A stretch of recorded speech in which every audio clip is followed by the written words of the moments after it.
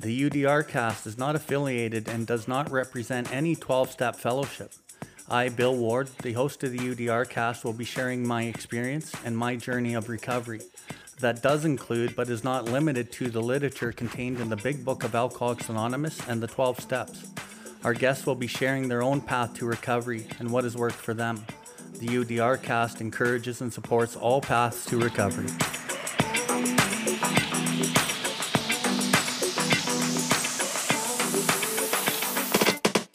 Welcome everybody to the UDR cast. UDR stands for Uncover, Discover, and Recover.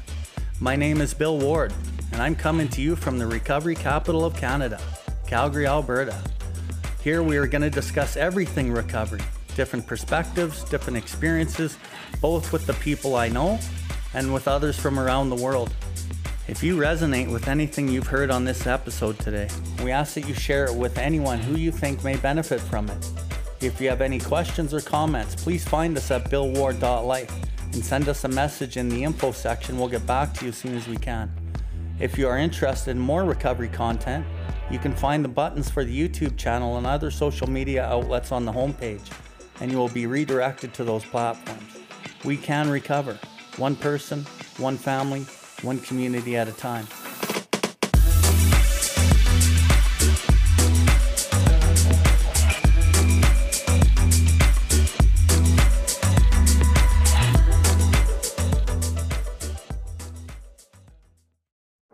So we're going to be in the 12 and 12, page 88.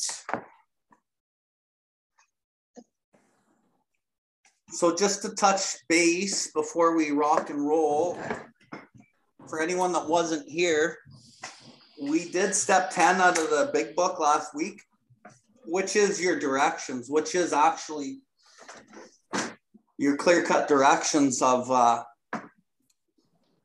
how to stay in alignment and stay present. And step 10 in the big book has like very clear-cut directions, right? It's not a theory. There's real practical mechanical application there. So if you don't know what that is and you're wondering because you missed the first session, reach out to us and we'll get you a copy of the last session, or we'll talk to you on the phone and help you understand that part. So what we're doing today is going into the 12 and 12, because the 12 and 12 really enhances what step 10 in the big book is, right? In the big book, it talks about like a spot check inventory. It's mostly about a spot check inventory, but there's other inventories, right? There's, as we'll describe in here, as self is the problem, this step 10 in the 12 and 12 kind of talks about certain aspects of what we got to watch out for, i.e. big shotism, i.e., restraint of pen and tongue. And then it goes on to some other things, talks about the spiritual axiom. So the step 10 in the 12 and 12 is just like a deeper understanding of kind of what the 10 is in the big book. So by no means is it actual directions, but it definitely gives you a lot of added value. Anything else? No, I think I'm good. Okay, step 10, continue to take personal inventory. When we were wrong, promptly admitted it, page 88. As we work the first 9 steps, we prepare ourselves for the adventure of a new life. But when we approach step 10, we commence to put our AA way of living to practical use day by day in fair weather or foul. Then comes the acid test. Can we stay sober, keep an emotional balance, live to good purpose under all conditions? A continuous look at our assets and liabilities and a real desire to learn and grow. By this means are necessities for us. We alcoholics have learned this the hard way. More experienced people, of course, in all times and places have practiced unsparing self-survey and criticism. For the wise have always known that no one can make much of his life until self-searching becomes a regular habit, till he's able to admit and accept what he finds, and until he patiently and persistently tries to correct what is wrong. When a drunk has a terrific hangover because he drank heavily yesterday, he cannot live well today. But there's another kind of hangover which we all experience whether we are drinking or not. That is the emotional hangover, the direct result of yesterday's and sometimes today's excesses of negative emotion, anger, fear, jealousy, and the like. If we would live serenely today and tomorrow, we certainly need to eliminate these hangovers. This doesn't mean we need to wander morbidly around in the past. It requires an admission and correction of errors now. Our inventory enables us to settle with the past. When this is done, we are really able to leave it behind us. When our inventory is carefully taken and we have made peace with ourselves, the conviction follows that tomorrow's challenges can be met as they come. Okay, so step 10, continue to take personal inventory, and when we were wrong, promptly admit it. Just for anyone that's new, like, that's what it says on the wall in the rooms, but that's not what step 10 is, right? That's like a snippet of actually what it is. And when you understand the literature, yeah, it is about taking personal inventory. And it is kind of about admitting that you're wrong, but it doesn't say that we admit that we're wrong when we harm somebody and go directly out and make the amend. That's not what it is. That's the misconstrued version of what people think it is. And the other thing about step 10 in the rooms is it's the most misconstrued step out of all the steps. And people deliver a message on this step that is actually totally wrong. And it actually hurts people from their recovery. It actually hurts people from getting a closer relationship with God. And so our job, I think, is to really try to clarify what step 10 really is. And it says, as we work the first 9 steps. So I've worked the first 9 steps. I've made 5 or 8 or 10 amends. I've gained traction in the amends. And then I've went through the big book and I've done the step 10 with my sponsor. And this is kind of saying that, right? Now we're prepared ourselves for the adventure of a new life. In the step 3, where it talks about being reborn, this is kind of what it's talking about. We're going to change and we're going to keep changing. And this is a new way of living. We don't get the old life. We start living a new life. But when we approach step 10, we commence to put our AA way of living to practical use. And that's really important because in the step 10 mechanical process in the big book, I'm putting it to practical use. I'm practically applying exactly what it says in that book in a mechanical fashion, and I get results from it. The thing is I don't always get the results that I want, and that's fine. You got to understand that you're not always going to get the results that you want when you're working this program. It's about following the processes and doing it anyway. Then comes the acid test. So here's the acid test. Can I stay sober? Number 1. Can I keep an emotional balance? Number 2, and live to good purpose under all conditions? In fair weather or foul, doesn't matter if it's good or if it's bad. Am I able to stay sober, keep an emotional balance, and live to good purpose? And I do have the recipe for that once I get to this point in the game. I have the fucking tools. I have the guidance. I have the understanding. Much has already been said about receiving strength, inspiration, and direction from Him, from God who has all knowledge and power. And part of that direction is, what have I learned in the big book up to that page 84 so far, 85? Because it's there. And really, the emotional balance is really the most important here. Because if I stay in emotional balance, I will stay sober. I will stay sober. Because it's the emotional out of balance, the unmanageability of living in self, that actually is what produces me to succumb to the desire again. When I live in self, when I live in the emotional instability, I actually don't have a power of choice. I fucking pick up again. So this step 10 is actually there in the clear-cut directions of page 84 in the big book to keep me in emotional balance. And by following that process, I will pretty much stay there. It's hard to do at first. Like step 10 takes a lot of practice, right? And that's the thing. A lot of people get frustrated with the way of this change and the psychic change and trying to live a new life because it's hard at first. But that's why we got to stay consistent. We got to fucking dig in with both fucking dig our heels in and really fucking try this shit. Because it's really easy to go back to what we've always done. And if we go back to what we've always done, we make our lives fucking hard. So we can't do what's easy and make our lives hard anymore. We got to do what's hard. We got to persevere. We got to ask God for help in those areas where we're struggling, where self is trying to fucking run the show. And as we do this over time, our lives get easier. And we can kind of start understanding in the book where it said, you know, in Fred's story, where he soon realized that spiritual principles would solve all of his problems. Through the process, the practical application of that 10, the results are spiritual principles.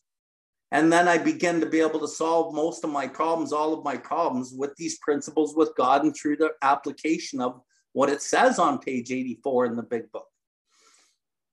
So again, a continuous look at our assets and liabilities, continuous look at what am I thinking and what am I feeling, what's working, what's not, and talking to my sponsor and doing these inventories is really important. I'm going to skip down a couple lines. More experienced people, of course, in all times and places have practiced unsparing self-survey and criticism. For the wise have always known that no one can make much good of his life until self-searching becomes a regular habit, until he is able to admit and accept what he finds, until he patiently and persistently tries to correct what is wrong. And for me, that's like so true. Like, I remember in my first couple years of recovery, I didn't understand the program really. I just thought it was about not drinking. And as I'm burning down my life at about 1.5 years sober with these defects of character, I started going, what the fuck is happening right now? Right. And me and Jesse both, you know, we're kind of riding this road together. And luckily the pair of us, you know, put each brain cell we had left together and fucking miraculously came up with an idea that we would get into this 12 and 12. And we started looking at the defects of character. So what we were doing is we were doing an unsparing self-survey. We started looking at that step 6, not as just a reading, but how does that step 6 apply in our lives? And I remember one of the very first things, there's 3 things that really stick out when we sat in the work truck and we were supposed to be working, but we sat in this truck and we read this material for like hours and hours because we weren't well emotionally. We were not in emotional balance. We were sober. And sometimes I look back and go, how? But we were not sober emotionally. We were drunk on defects of character, but we knew there was a solution here. And there's 3 things that really stick out to me. One was when we read the line in step 6, where it talks about who doesn't like to be a little superior to their fellows, or how about a whole lot superior? And I started thinking about that in my life in that moment, in all aspects of my life. When I was a hockey player, when I was a young kid and I was a hockey player, all my 12 years of playing hockey, how I like to be superior, how I like to be superior at school and on the playground. And then all through my life, I really had that trait or that character defect that actually what we'll talk about today called big shotism. And big shotism caused me a lot of fucking pain. And then the other one was gossip barbed with our anger, you know, talking about other people. Here, we're not trying to help those we're criticizing. We're trying to claim our own righteousness. I'm trying to put myself above somebody when I'm talking shit about somebody. And our society does that at large, and it's very accepted. But it's a part of the soul sickness. It's part of the spiritual sickness. And we perpetuate that without a blink of an eye in this society. But as we start looking at ourselves in these deep, honest ways and principle and moral ways, we start seeing that these things actually don't serve any part of us.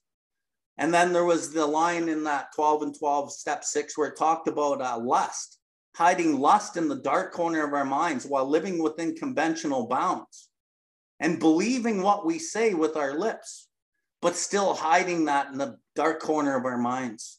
That just boom, that just rung to me, all of that shit. And I started really dissecting it. And that was like the real beginning, I think, of the deep and honest search of my motives and actions. And because I wanted to change and I didn't want to drink anymore, and I wanted to be a better father and a better ex-husband and a better friend, Jesse and I started peeling that fucking material apart. And one of the other chapters we went to shortly after that was this one. And where it talks about in here, restraint of pen and tongue. You know, in the big book, it talks about love and tolerance of others as their code. Well, that wasn't my code when I was first doing this shit. Restraint of pen and tongue was my code. It wasn't because I loved anybody. It was just because this book told me to fucking keep my trap shut so that I didn't fucking make stuff worse. And when I'm doing that in the early recovery, all I'm doing is resisting. I'm just like biting my tongue, but underneath the surface, I'm still not well. But at least I didn't make it worse. And I guess my point is sometimes that's just the beginning point. We just can't make it worse. And as we work this program more and more, and you see the benefits out of humility, because when I would bite my tongue, my brain's saying, no, this guy's really got to hear what you got to say. But the book told me to bite my tongue and not respond with anything. And even though my ego wanted to, after time, I was like, holy shit, I didn't make it worse. And I didn't get myself drawn into other people's bullshit. And there was some value in that, although I didn't understand it yet. But over time, it became more and more apparent of how valuable these directions in these books were. So for the wise have always known that no one can make much of his life until self-searching becomes a regular habit. That's a regular habit in my life today. It's my subtle subconscious ego tries to direct me away from that still sometimes, but I've combated it so well over the years that I've gotten much better at it. Like Jesse talked about last week, when he comes and tells me something about his life, he's pretty aware that his ego can fucking only tell him what he wants to hear. And what I'm going to hear is going to validate whatever his ego wants to hear. But he's learned through the pain that that's not going to serve him anyway. So what he ends up doing is he tells me everything, leaves the chips on the table for God and me to fucking look at. And whatever the results are, whatever he needs to hear, he's got to hear, whether that be good or bad to him. But the results out of that help him grow and help me grow, right? And then, until he is able to admit and accept. That's important, how he writes admits and accepts. Because you can admit something. It's just like step one with the alcohol. You can admit you're alcoholic, but that acceptance at a deep concession is what we need. When the gates of hell close on you with a clang, that's when recovery starts from the substance. But when did recovery start for me with like anger? When I accepted at a deep level, I admitted to my innermost self that this anger had me and I didn't know what to do. I conceded to my innermost self I was screwed with this anger. And I became super willing to relinquish it. And did it happen right away? No. But was I willing? Did I try to be honest? Yeah. And through time and through the willingness and honesty to try repeatedly step 6 on all my faults without reservation, I indeed had grown a long way spiritually. And through the relinquishment of anger and lust and a lot of these other defects, I have gotten closer to God. Because when you seek God, when you draw near to him, he discloses himself to you. So drawing near to God is basically going inside myself and getting rid of some of these defects with the help of God, because I couldn't change this shit myself. I tried, right? So I gotta look at myself sometimes in a way that really is painful to the ego and go, okay, yeah, I admit it. And especially as you stay sober longer, you get kind of like this spiritual pride where you shouldn't have these defects anymore, or you shouldn't act like that anymore because you put on this show for people in recovery. And if these people knew that you were still acting like this at 3 or 4 years sober, you'd feel humiliated. Well, that's part of the humility we need. So it's really important, even as we go in recovery, to admit these things and to be able to have people we can talk to and fucking know that I have to get this shit out, and I have to be rigorously honest with myself and with others. And that accurate honesty, that rigorous honesty is the key to what it says here, accepting what he finds. You know, I did a post on Facebook the other day, and it talks about, self-worth. And I wrote on this post that most people, they believe they have good self-worth, but really what I've discovered through sponsorship is most people have an issue with self-worth. Until you stay sober and you get down to more depths, you won't really see it, right? Most people are saying, well, I got great self-worth, I got great self-confidence, but it's always based in what people think of you, what you have, how much money you have, all this kind of shit. Usually down the road, when you get down to the deeper layers of, self, you start seeing that, most of us have some type of an issue with that. And that stuff comes out, and there's a lot of healing in there. There's a lot of acceptance of who you actually are in those deeper levels, which only come through time, right? And you can start building these patterns only through staying sober, though. And part of that staying sober is keeping an emotional balance and understanding what this step actually is. Because once you understand what step 10 actually is, you can use step 11 as a pure power step and gain a lot of power through the prayer and meditation. When we do step 11, Jesse really dissected the big book, step 11, in a way that's deadly and shows the exact directions in there of meditation or prayer. Because there's a lot of fluff in step 11 and the 12 in the big book. It's a really good 86 to 88 is great. But when you really dissect that literature, there's only a few pieces of actual clear-cut direction in that step. And Jesse did a great job dissecting that a few years ago. And so now I use that too, right? And that's the benefit of both of us working together. We can both see different things as we go here. Anyway, so I'll just quickly touch on the emotional hangover. How many people do I meet in new recovery that actually act out in self and don't really understand because they're driven by the intention of they're doing the right thing based on intention, but underneath that intention, their motives were still selfish or self-seeking or self-centered fear. And then they acted in that, and then they get that feeling of the emotional hangover where something isn't right. And that's really common in early sobriety. And it's really common because it's not about your best of intention. The step 10 process on page 84 in the big book actually exposes motive. And it's the motive that's most important, because you can blind yourself with the best of intention. And if you blind yourself with the best of intention, you actually are still living in self, and you will fucking, be at risk of drinking, even though your ego thinks you're connected to God. So I think part of our job, again, is to really expose what self is and be able to step away from self so that we don't get into these foolish, perhaps tragic blunders by making these decisions with the best of intention.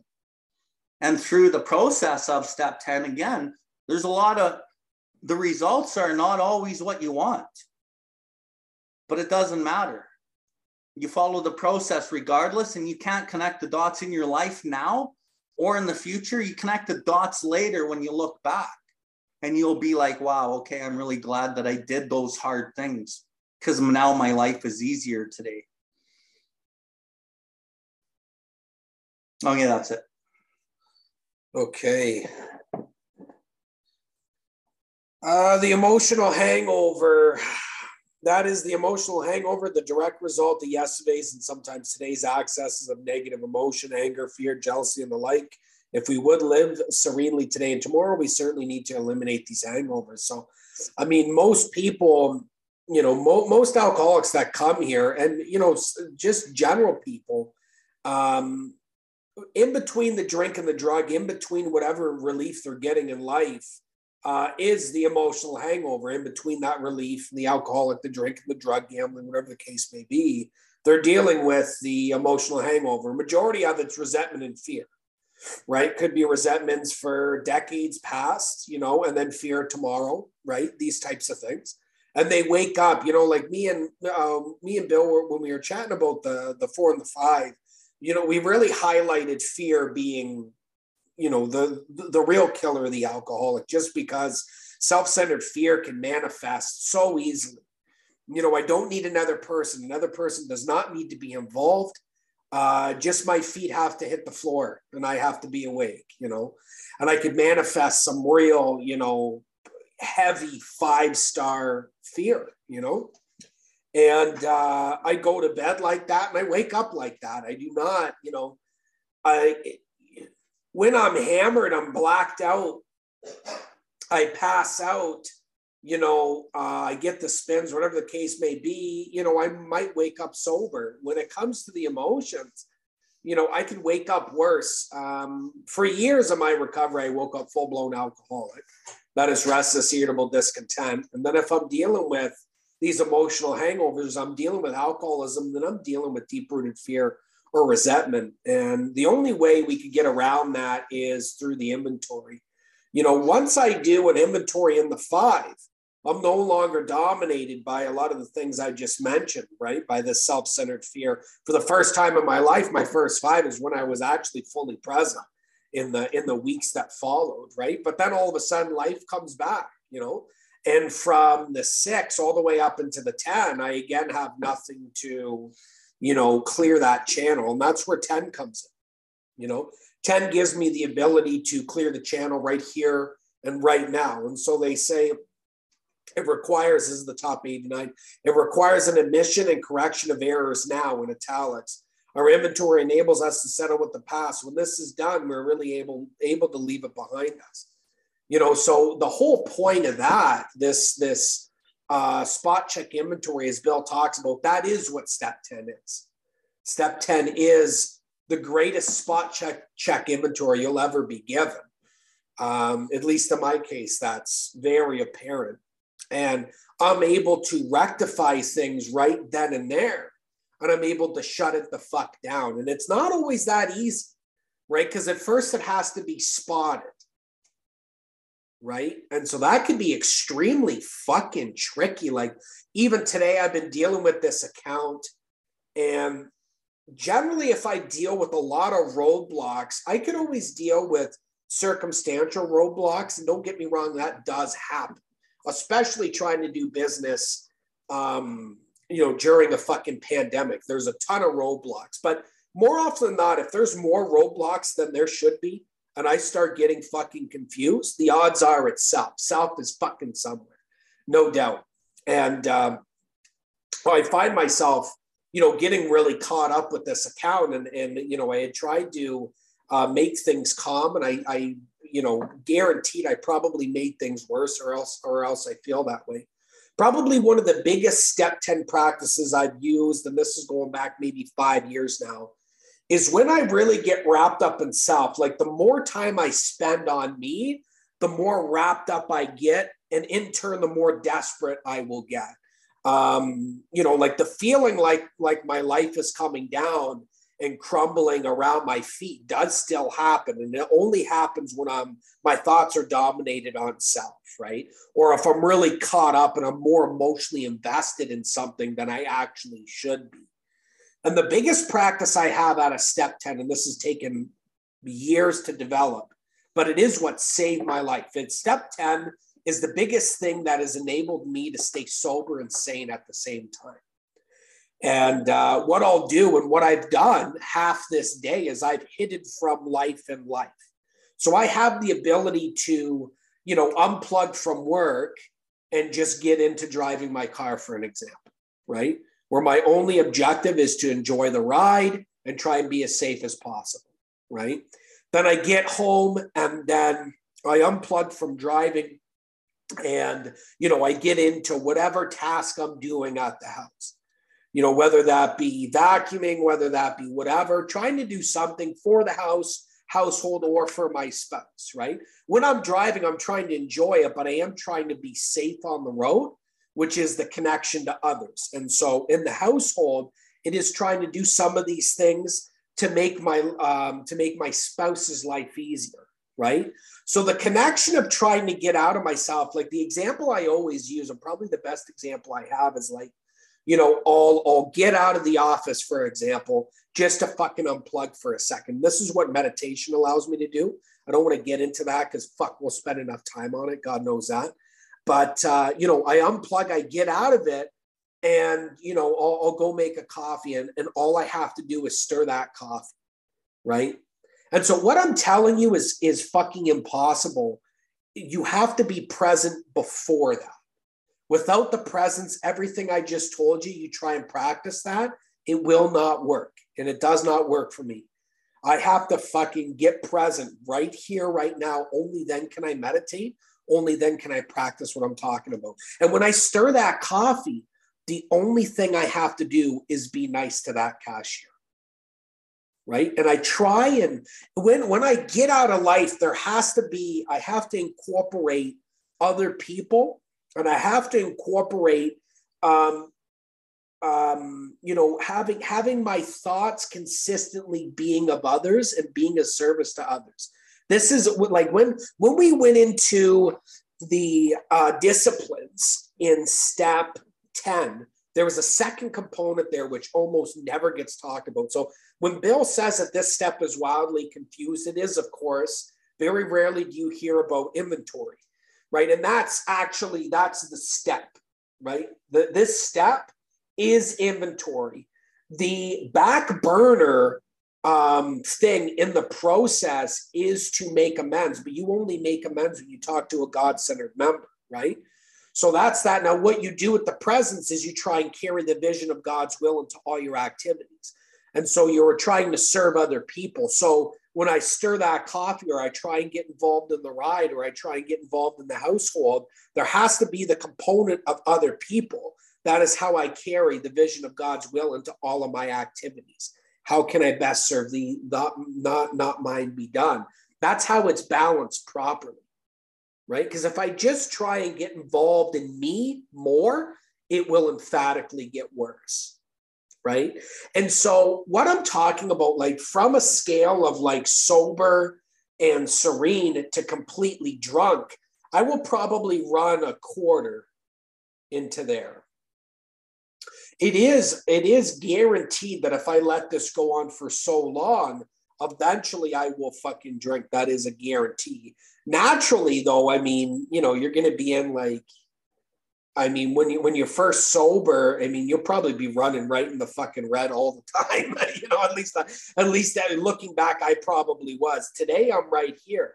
But why I'm right here is because I've been doing this for a number of years. And I've gotten enough fucking pain over here that over time I've been able to do this. And it's not really because, I'm godly or anything like that. It's just my threshold for pain is limited now. I just can't fucking handle it. I can't handle decisions based on self. I can't handle the repercussions of self in my life, and so this is why I want to operate here all the fucking time. And I think with saying that, I think that's fucking good because I don't want this to drag on too long. We want to cap this off in a half decent time. Okay, 89. Although all inventories are alike in principle, the time factor does distinguish one from another. There's the spot check inventory, taking at any time of the day whenever we find ourselves getting tangled up. There's the one we take at day's end when we review the happenings of the hours just past. Here we cast up a balance sheet, crediting ourselves with things well done and chalking up debts where due. Then there are those occasions when alone or in the company of our sponsor or spiritual advisor, we make a careful review of the progress since the last time. Many AAs go in for an annual or semi-annual house cleaning. Many of us also like the experience of an occasional retreat from the outside world where we could quiet down for an undisturbed day or so of self-overhaul and meditation. Aren't these practices joy killers as well as time consumers? Must AA spend most of their waking hours dreadfully rehashing their sins of omission or commission? Well, hardly. The emphasis on inventory is heavy only because a great many of us have never really acquired the habit of accurate self-appraisal. Once this healthy practice has become grooved, it'll be so interesting and profitable that the time it takes won't be missed. For these minutes and sometimes hours spent in self-examination are bound to make the other hours of our day better and happier. And at length, our inventories become a regular part of everyday living rather than something unusual or set apart. Before we ask what a spot check inventory is, let's look at the kind of setting in which such an inventory can do its work. It is a spiritual axiom that every time we are disturbed, no matter what the cause, there's something wrong with us. If somebody has hurt us and we are sore, are we in the wrong also? But are there no exceptions to this rule? What about justifiable anger? If somebody cheats us, aren't we entitled to be mad? Can we be properly angry with self-righteous folk? For us of AA, these are dangerous exceptions. We have found that justified anger ought to be left to those better qualified to handle it. Few people have been more victimized by resentments than have we alcoholics. It mattered little whether our resentments were justified or not. A burst of temper could spoil a day, and a well-nursed grudge can make us miserably ineffective. Nor were we ever skillful in separating justified from unjustified anger. As we saw it, our wrath was always justified. Anger, that occasional luxury of more balanced people, could keep us on emotional jag indefinitely. These emotional dry benders often led straight to the bottle. Other kinds of disturbances, jealousy, envy, self-pity, or hurt pride did the same thing. Okay. So it's talking on 89, second paragraph. It's talking about like various types of inventory, right? It's talking about the spot check, which is in the big book on page 84. That is your on the spot inventory process where you're aware of what you're thinking, what you're feeling, and then you follow the process and the results are left in principle. Like Jesse said, is that easy? No, it's not easy. Is it easy to fucking identify when you're in self? No, because when you run your whole life on the best of intention, you know, rebellion dogs are every step at first. It's hard to catch, but it's about practice, right? And that step will take you to the next level if you work it properly. And if you don't work it properly, you won't get a lot of change in your life, really. Or it takes a long time. Or should I say it takes a long fucking time. You know, and then it talks about the one that we take at day's end, where we review the happenings of the hours just past, where we cast up a balance sheet, crediting ourselves with the things well done and chalking up debits where due. You know, this is actually what they're talking about in step 11 when we retire at night. You know, and I think treatment centers really dilute the program in some aspects, and this is one aspect. The treatment centers, like, you know, for example, at my home group, we can get 40 or 50 people on a Monday night at my home group. And these 40 or 50 people are actually taught that step 10 is a nightly inventory that you take at the end of the night. So then they come into the rooms and they start talking about nightly inventory as a step 10. And then everybody who's new, and nobody really knows what step 10 is. So then everyone thinks step 10 is a nightly inventory. Or they hear, I make amends promptly when I'm wrong. And those two things infiltrate and water down Alcoholics Anonymous, Cocaine Anonymous, any 12-step fellowship that uses the big book are watered down by those two things. And it actually hurts and it kills a lot of people because they're missing really what it is. So that's one type of inventory. Okay, that's another. Annual and semi-annual house cleanings, or this one. There are those occasions when alone in the company of a sponsor or spiritual advisor, we make careful review of our progress from the last time. And those are things that you might struggle with, where you're really working on, but it takes time to work on these things. And then you come together with your sponsor and you see what type of progress you've made in these areas, right? I have a sponsee that's been working on his sex conduct in a real serious way for about fucking 3 years. And we meet every now and then. He's been 12-stepped for a long time now. Like I 12-stepped him years ago, but we still meet and we look at this, and the guy has gained phenomenal progress over the years because he's been super willing to relinquish this defect. And he's one of my favorites because he's so willing to change and try to be a better man and not to treat women like possessions or things. He wants to treat them like human beings. But sometimes with certain men and women, because these subconscious behaviors are so ingrained, we have a hard time treating the opposite sex like a human being. We'll treat them as like whatever it is that our subconscious has already decided that they are. You know, to some women, men are just to protect them and to provide them with a fucking, with life and, you know, lead the way. And it talks about, that in the step 6 and the 12 and 12. No, never once had we thought to be a worker among worker, a friend among friends. When two people are both secure in themselves and they walk the path together, shoulder to shoulder, that's what we're talking about. But we've been kind of, conditioned to have these belief systems, whether it be the societal belief systems or the parental belief systems or the religious belief systems or the cultural belief systems. These things all affect some of those at a deep rooted level where it really drives our life, right? It's all based in the instincts, like we talked about in step 6 when we read the first page and a half of the 12 and 12 in step 4. So these types of inventories are really important too, right? So like I have one where it has to do with amends. I've been working on doing one amend for like 7 years. I haven't been able to do this one amend. And it's not because I can't go do it. It's because somewhere inside of me, I'm not able to have the right motive to do the amend. And I can't get the motive correct.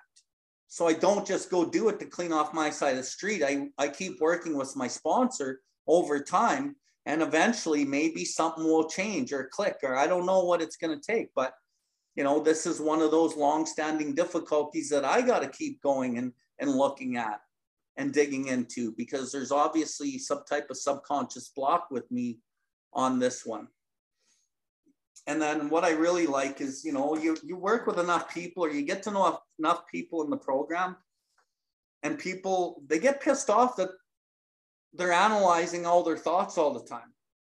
And they're like, this is fucking bullshit. I just want to live my life. And why do I need to do inventory? Why do I need to do this and meet with you all the time? And like, they get actually pissed off at this, right? And this says it perfectly. Aren't these practices joy killers as well as time consumers? Like, it's affecting the person's life and they're not able to get on with the business of just being self-satisfied and happy. They just want to go live, but they feel like, handcuffed into these inventory processes. The emphasis on inventory is heavy only because a great many of us have never acquired the habit of accurate self-appraisal. Through the accuracy of self-appraisal, you free yourself from the bondage of self, and you actually will become happier later.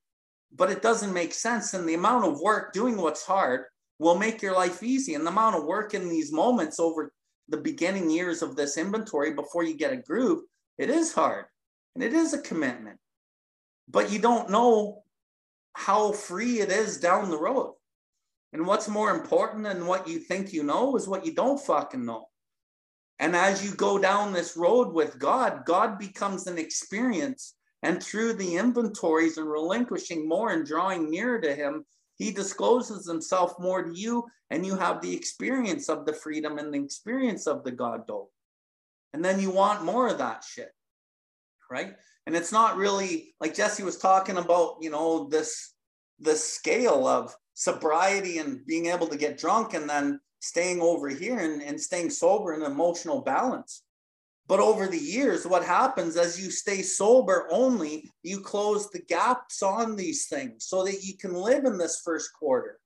And closing the gaps means going through the experiences of fucking up. But you're not really fucking up if you're really trying to grow. You're actually learning and growing, and you're claiming spiritual progress, not perfection. And the only way to close the gaps and build the new patterns in sobriety is to stay sober and to buckle down and redouble your efforts at getting through these hard things. Because so many people take that easy road, right? And then the fuck it switch comes on and they're drunk. It's not even a fuck it switch, really.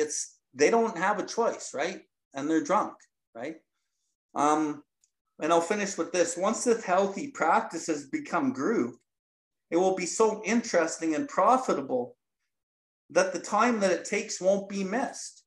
And the profitability out of these inventories is your quality of life, the quality of the relationships, the peace of mind, which is a priceless gift, the comprehending the word serenity. There's so many benefits through these inventory processes as you groove this in.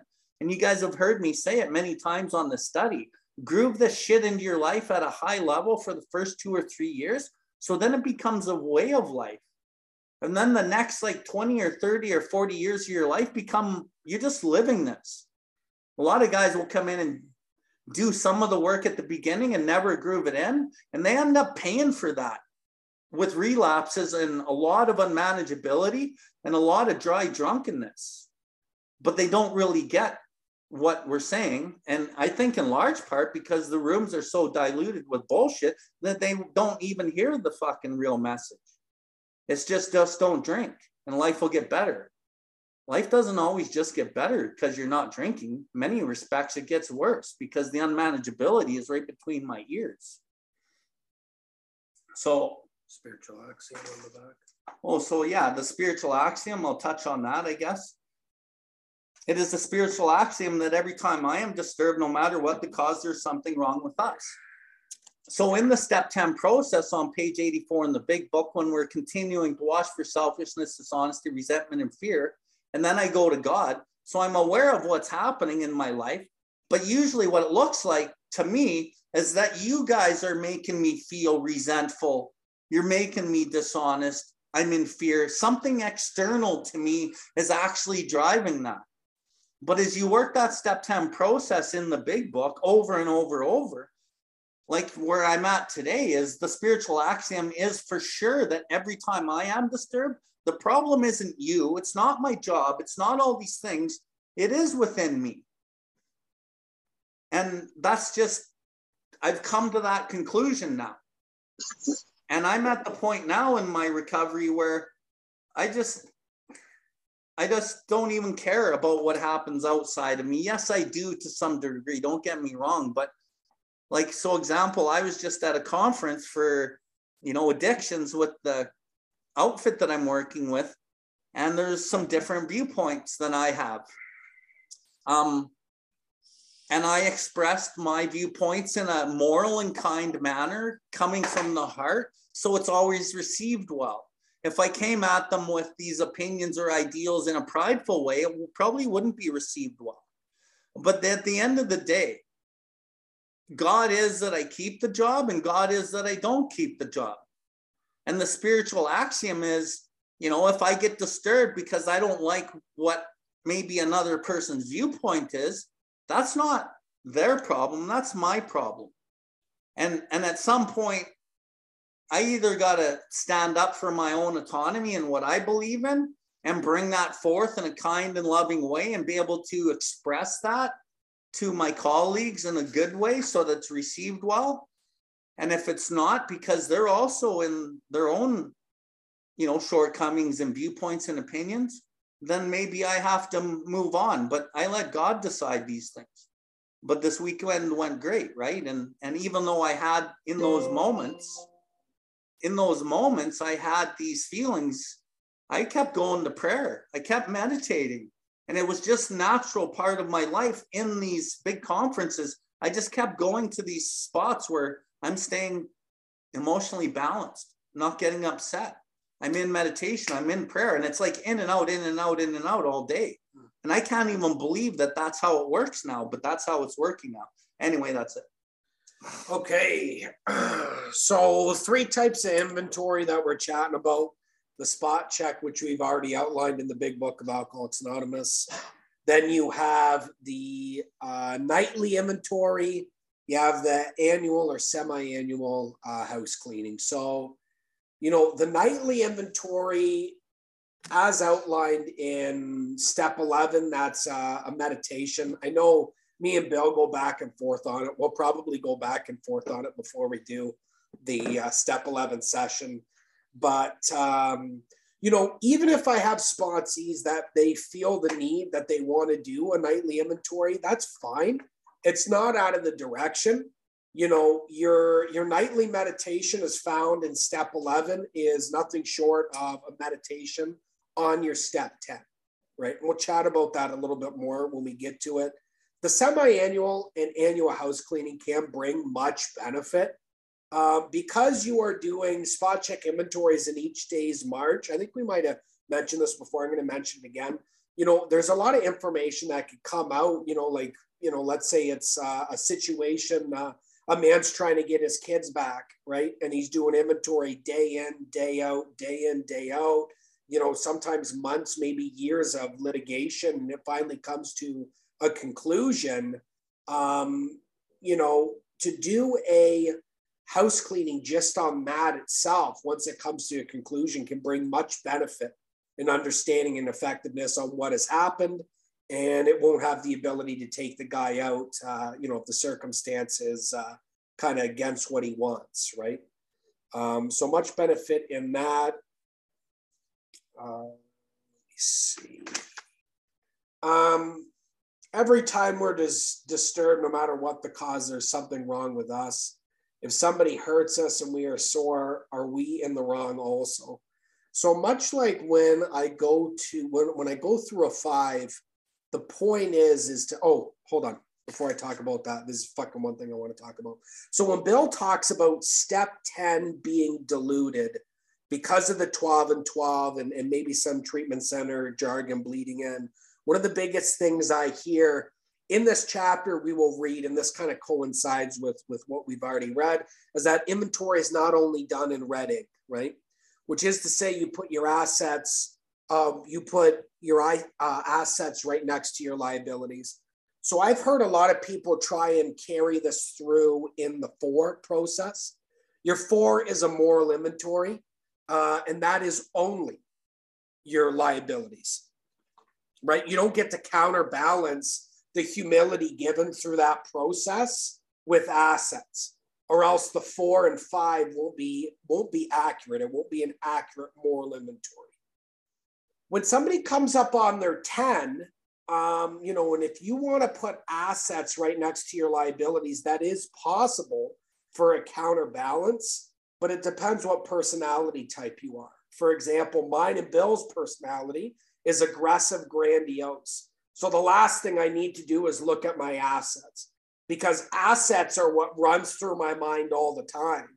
I mean, I have the ability to justify some of the most errant nonsense and call it an asset, right? Where you look at your passive, they need a counterbalance. They need a counterweight when they're looking at their liabilities. They have to put assets there, or else they will wander morbidly around in the past. They'll pursue that melancholy activity, and eventually that does lead to the drink for the passive. Most people are passive aggressive.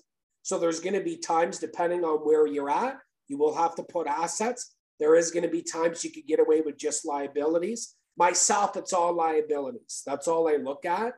I don't need to be reminded of things that I do well, because I'll take that fucking to the bank, right? That's the last thing I need is fucking compliments and a pat on the back, because it gets pretty fucking perverse from there, and that's from the outside world. That's not what I do on my own.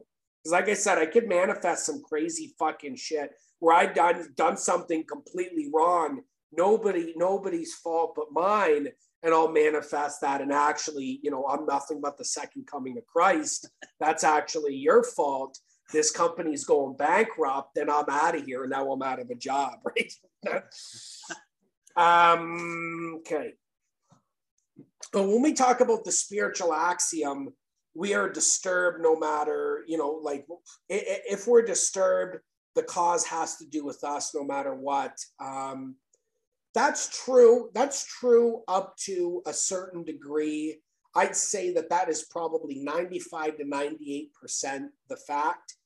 Today, for me to distinguish self from a situation is always going to be difficult. Bill will talk about seeing self from self. What I can distinguish, though, is circumstance from self. If something is completely out of my control and it disturbs me, it is much easier for me to bring God into that than if it's self and I can't see it in the first place. And then all of a sudden, because I can operate on self for a little bit of time. We're talking about maybe a couple weeks.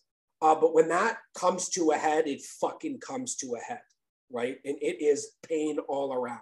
But there are, circumstances that happen completely beyond my control this is something that kind of came to me as we were reading this and as Bill was talking about. I know we didn't cover it. I want to cover it now. I've heard of sponsors, and maybe Bill can attest to this. I've heard of sponsors that when they go through the 4 with an individual, no matter what has, or 5 rather, when they go through an individual's 4, no matter what has happened in that individual's life, they played a part. And that is true to a certain degree. There's going to be a lot of things that is not the case. Anything that happens to you as you're a child, the innocence of a child prevails over that. You did not play a part. I really wanted to highlight this because it came to me, and I know for a fucking fact we didn't cover it. And I was almost kind of blown away that we didn't chat about it. Things like sexual abuse when you're a child, growing up poor. There's going to be a lot of things here that are outside your control, right? As you get older, though, you have the ability to place yourself into certain positions given your motives, right? And so when it comes to those types of things, you want to bring those to a conclusion. The person has a better understanding, and then to be able to take on the responsibility of what's happening in their life, live action. So, for example, in my own situation, the fact that I was sexually abused as a child, that is not the part I play in that is nothing. But what happens moving forward in my relationships with the opposite sex, maybe even how I treat the opposite sex, some issues I've had with same sex, how I've made people pay for that, who were casualties, almost casualties of myself. That's the part I play. So I no longer hold that over society, right? And, especially, with men in relationships, like it's very fucking funny. Like a guy, let's say it's high school or he's in grade 7 or 8 and some girl breaks his heart. That happens once. Then he does that to like 5 other women, right? As an example. And so, the motives of that relationship, he's a little bit older. He's no longer a child, but he's still innocent in a lot of respects. It's not so much what had happened there, although we will look at that and come to a conclusion, but a lot of it's just kids being kids. After that, the damage that he's caused, that, 1 to 5, that's obviously what we look at, is how we hold this over people. And so when I talk about disturbance, and even Bill mentioned something, and this was actually something that had us stumped when we first went through this. I'm going to read ahead very quickly. This is the top of 91. Bottom of 90, top of 91. The consideration of long-standing difficulties had better been postponed when possible to times deliberately set apart for this purpose. So the only thing that kind of goes outside, well, I guess it's not outside, it would be the disturbance that you run into, but it'd be a little bit more of a deep dive on just what that looks like. So for both mine and, myself and Bill, speaking for myself, there are things that I could be disturbed about where, an individual could remind me of somebody from my past, or maybe something is said or something happens that reminds me of, can almost take me back to childhood. Those types of disturbances are going to take a lot of work and a lot of time to get over, right? So it's not just it's not always just I'm irritable and haven't meditated, and so I'm just fucking on the rub with everybody. Sometimes it's a little bit more of a deeper dive, but obviously that's not the case. That early recovery, first number of years, that was maybe like 20% of the time. The rest of it was, no, I'm just restless, irritable, discontent. Certain things I should be doing, I'm not doing.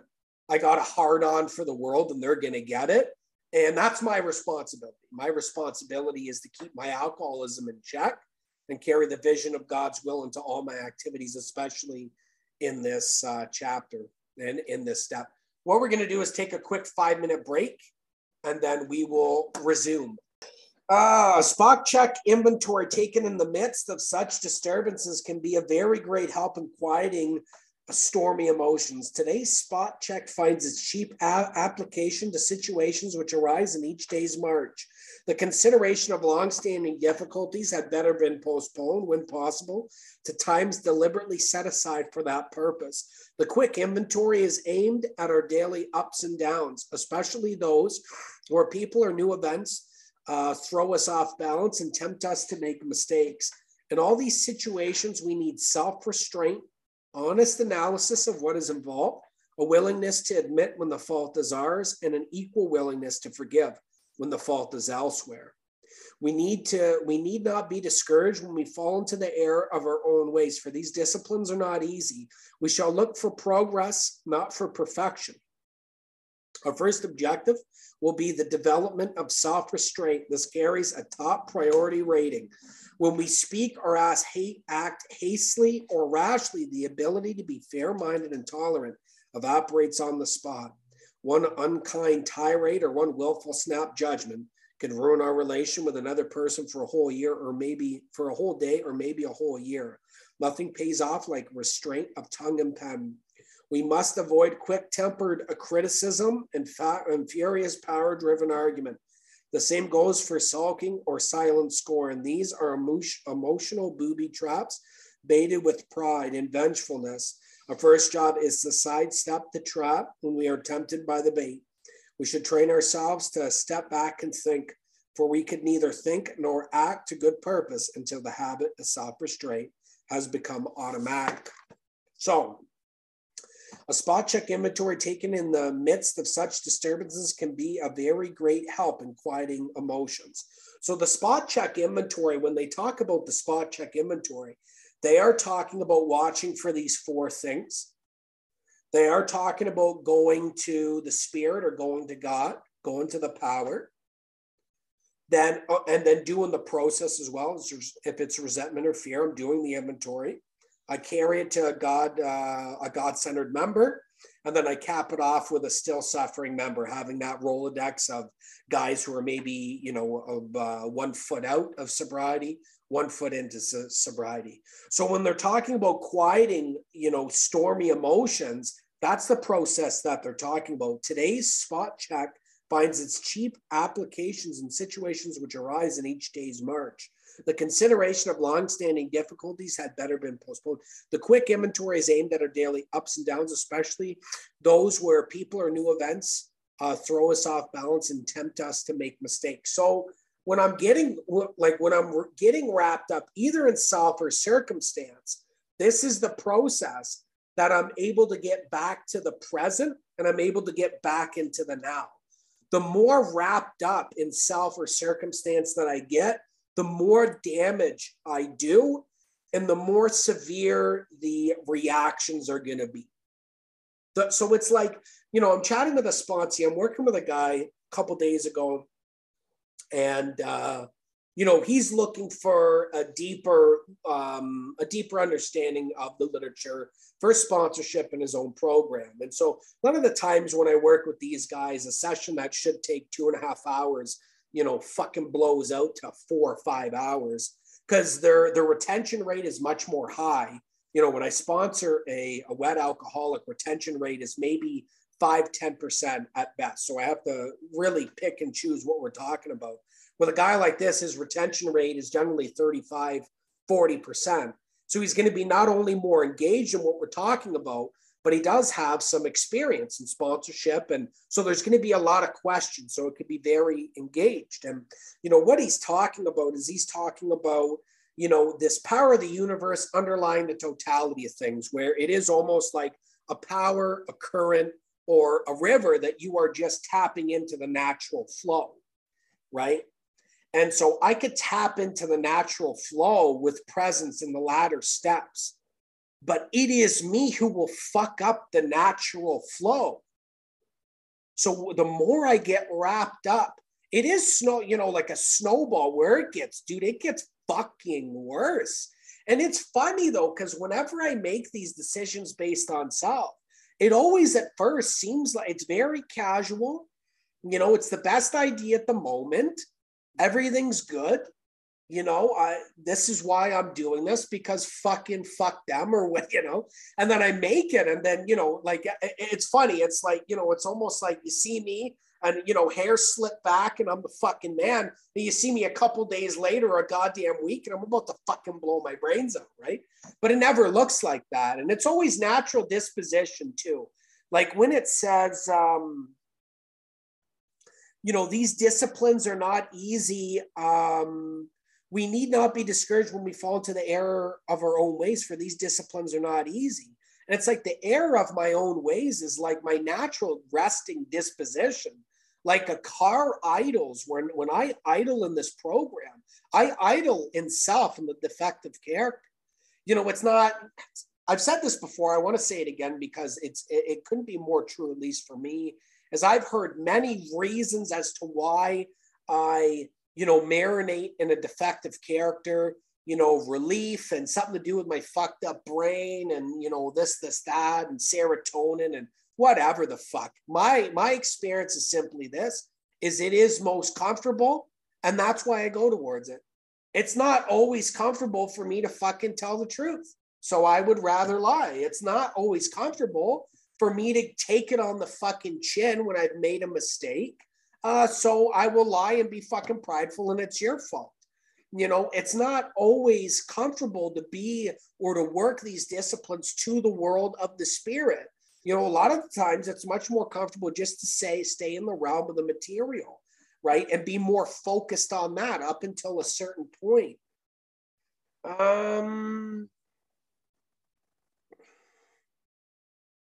Okay, so I just want to cap that off. You know, when we're talking about the flow of the current, it is me who fucks up that flow, right? It is me who could dam that river and completely cut off the flow, completely cut off my equilibrium, and it never looks that way. When the decisions are being made, it never looks that way until I'm fucking quite ready to blow my brains out. Self-restraint, honest analysis of what is involved, a willingness to admit when the fault is ours, and an equal willingness to forgive when the fault is elsewhere. And so for me to make a mistake and for me to forgive myself, automatic. And it's always been that way ever since I was a child. I make a mistake, forgive myself, fucking not an issue, right? For me to admit that I've made a mistake, that's taken some time. I'd probably say 95% of the time, for humility and just trying to be as honest as possible, we'll do that. But when it comes to forgiving you, when you make I will make a mistake, my hand to God, I will make a mistake like speeding, for example, and I've already shared this. Speeding, you know, I am extremely undisciplined on the road. And the excuse would be that I have a lead foot and blah, blah, blah. And, you know, I drive cars that it's easy to speed in, whatever. It's all bullshit. What the truth of the matter is I am extremely undisciplined on the road. And it is much easier and comfortable for me to drive 10 or 20 clicks over the speed limit as opposed to actually watch the needle the whole time. So, and what was I fucking lost it? So in saying that, speeding, what was I talking about? Speeding, undisciplined, getting smacked around. Can somebody bring me up? You said you could forgive yourself. Yes. Easily. Okay. So now, since I got my last tickets, the last month, I've been driving like a geriatric to the fucking T, to the needle, right? And people speed past me. Well, people speed past me, and I'm like, I'm fucking appalled now. I'm like, how fucking dare this guy? This is a fucking 100 speed limit. He's going $120. And I do that all the time. It is the character of the alcoholic is hot and cold by turns. Self-will is extremely hot and cold, right? And there are a lot of inconsistencies in my character and in my way of thinking naturally. And I have the ability to do that. I have the ability to speed and then the next day castrate somebody for doing the exact same thing. And these inconsistencies I carry all over the place.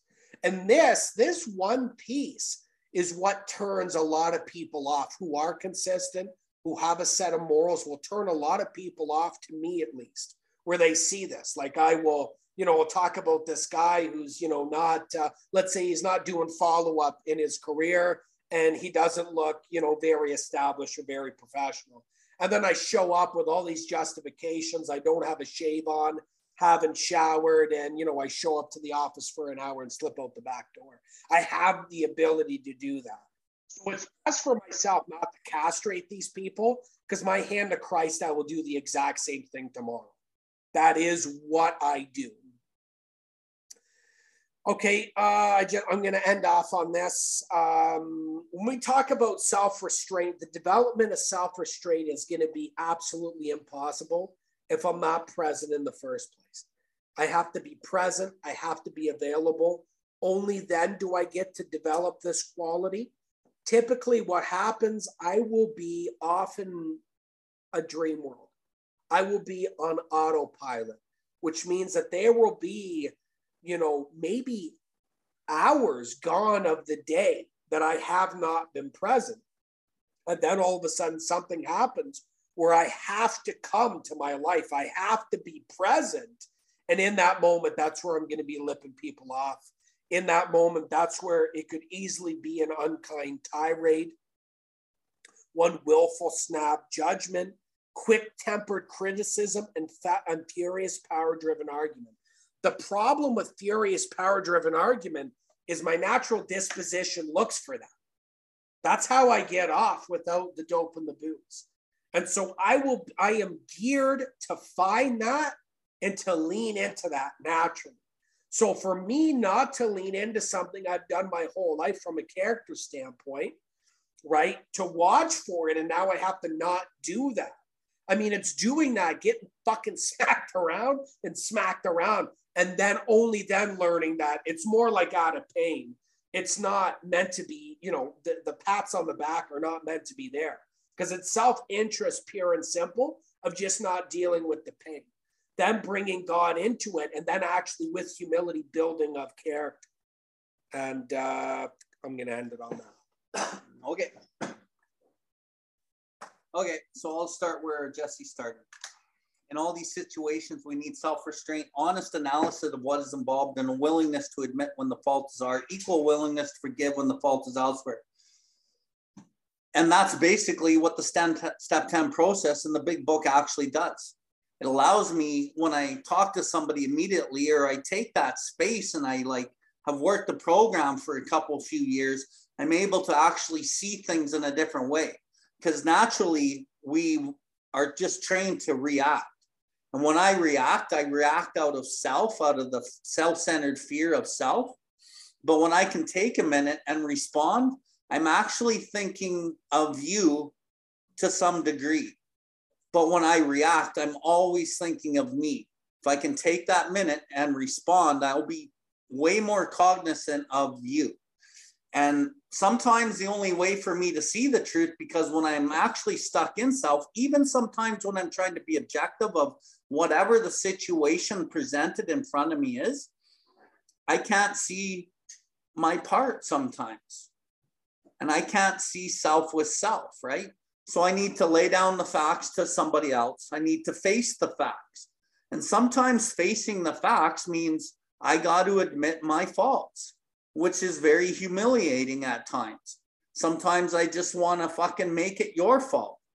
But the spiritual axiom tells me, no, the problem's within me. I got to quiet the disturbance and I got to get good with me. And the only way to get good with me sometimes is talking to other people, talking to God, and doing the honest analysis, right? And that's always been hard for us. But as we practice it, like it says here, don't be discouraged when we fall into error of our old ways. There's a line in the step 7 of the 12 and 12 where it talks about be willing to work for humility is something to be desired. Takes most of us a long fucking time. A whole lifetime geared to self-centeredness is not going to be set in reverse at once. Rebellion dogs our every step at first. And these rebellion dogs that are at every step is those old behaviors, the old natural disposition, the old protective defense mechanisms to protect me from whatever it is. And it takes time. And a lot of people actually get discouraged and they get sick of the inventories and they get sick of trying. But if you get sick of trying and you get sick of these inventories, you're going to get spiritually sick again and you'll pick up a drink again because you're not in emotional balance and you're not packing into the stream of life. You're not practicing the vision of God's will in all of the activities. You're packing into the stream of life your will. And like Jesse says, I like this analogy. And when you pack into the stream of life your will, you dam up the stream and you will fucking pay for it. And I like how we talked about, you know, sitting there slick back and everything's fucking fine, because he's making his decisions with the best of intention many times. But the motive underneath drives you to days later where you want to fucking pull your hair out and fucking commit suicide and homicide. Right? And that's a bad place to be, to say the least. We shall look for progress, not perfection. I'm just going to clarify. We look for spiritual progress, not perfection. We're looking for the spiritual component. What am I to learn out of any of these circumstances? Even if it looks like I failed, I didn't fail. If I'm willing to grow and to learn, I'm never failing. Yeah, it's a mistake, possibly, and I need to learn from it, but am I going to learn, or am I just going to fucking move on and not even give it any two thoughts? Because if I don't give it any thought, whatever I'm resisting, whatever I'm not looking at, it's coming back. And it's going to present itself in another situation, in another face, and another opportunity to either fuck it up again or to try something different. And if I don't try something different, or at least have the willingness to do that, like it says here, a willingness to admit. The willingness is really important in all of the stuff that we're talking about. It's probably the most important principle in everything we do is willingness. Because without willingness, we can't be honest or open-minded, right? Our first objective will be the development of self-restraint. It takes a top priority rating. And at first, when I started practicing self-restraint, like I talked about earlier, it was biting my tongue, writing a response on a text that I really wanted to fucking tell you what was up and fucking deleting it. And not telling you how I feel, that's painful. Because don't you know, you need to fucking hear what I got to say about whatever it is that I don't agree with you, or whatever you fucking are doing to me. I need to practice this self-restraint. And it's basically, it's just resistance at first. It's just kind of like the smallest act of altruism. And it for sure is not altruism, but it's a tiny act of altruism, because at least I'm not being drawn into your controversy. And which brings me to this line where Jesse just read. The same goes for sulking or silent scorn. These emotional booby traps baited with pride. Emotional booby traps. You can't see them, and right? And like the hardest thing to spot for alcoholics and addicts and in sponsees that I've worked with, these guys are the hardest, is the self-pity and the martyrdom and the victim mentality. Those guys fall into these booby traps like fucking no one's business. And to try to tell them that they're in these booby traps sometimes is very precarious, because they're so prideful and sensitive that they can just say, fuck you, because they feel righteous in that silent scorn and self-pity. And they get that perverse pleasure out of being in there. And when you tell somebody who's full of self-pity that get the fuck out of it, they don't want to hear it. So our first job, okay, these emotional booby traps are baited with pride and vengefulness. Our first job is to sidestep the traps when we are tempted by the bait. And that's like my whole life, not so much now, because I find myself mostly around people that are like trying to be the best they can. And so a lot of the people I interact with today, they're not driven by pride. But sometimes I still run into these people. But earlier in my recovery, when I was like more in, I'm going to say, the mid-level recovery, in just the fellowship, Tradition 3 fellowship, there was often people baiting me with the pride, you know, voicing their opinion on something or political views or whatever. And I always had to I had to learn to step back, but I didn't learn just because I wanted to learn. I learned through, like Jesse said, the pain of fucking taking the bait and then giving my opinion back. And then I'm creating that counter force, right? Force always creates counter force. It's an opposite and equal reaction. If somebody comes at me with pride and force, I can respond with pride and force as well. And force and pride needs to be fed energy constantly. So when they're coming at me with their self-righteousness and I return with mine, we need to feed that constantly in order for it to stay active. But if I can practice self-restraint and even possibly see that this guy is emotionally ill, spiritually sick, and frequently wrong, and fucking give him that grace, I actually diffuse his shit. But more, I'm diffusing my own shit. And through that, over time, I become an example to possibly this guy down the road, which is exactly the case for both Jesse and I and the men that we attract. A lot of these guys wanted nothing to do with us for many years. And at some point down the road, because of that, they've asked us for help, right? And it's our duty to help these guys. And that's one of the beautiful things about doing this is we can help these guys who are us, because that used to be us in many respects. We can help them, you know, find that way out.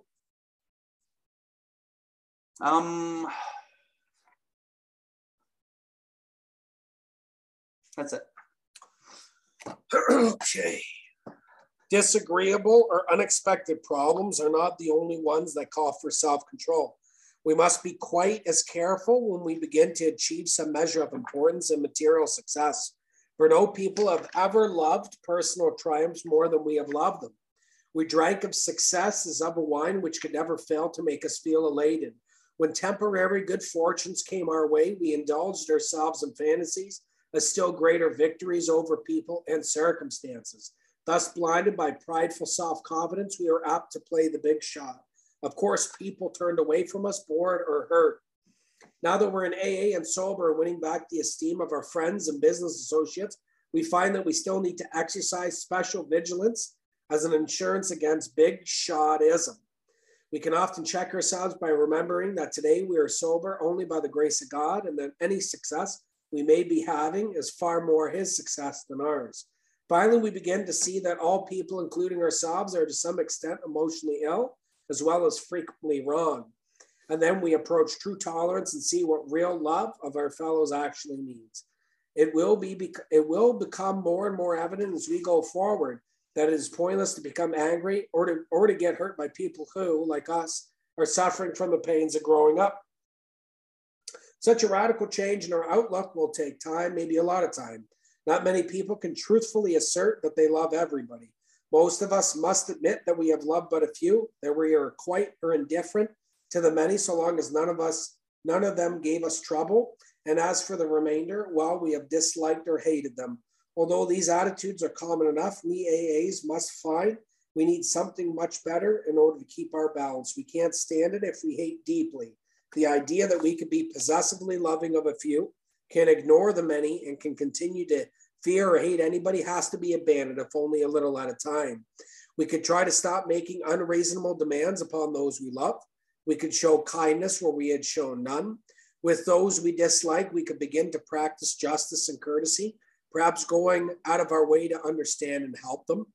Whenever we fail any of these people, we could promptly admit it to ourselves always, and to them also when the admission would be helpful. Courtesy, kindness, justice, and love are the keynotes by which we could come into harmony with practically anybody. When in doubt, we could always pause, saying, not my will, but thine be done. And we could often ask ourselves, am I doing to others as I would have them do to me today? Okay. 92.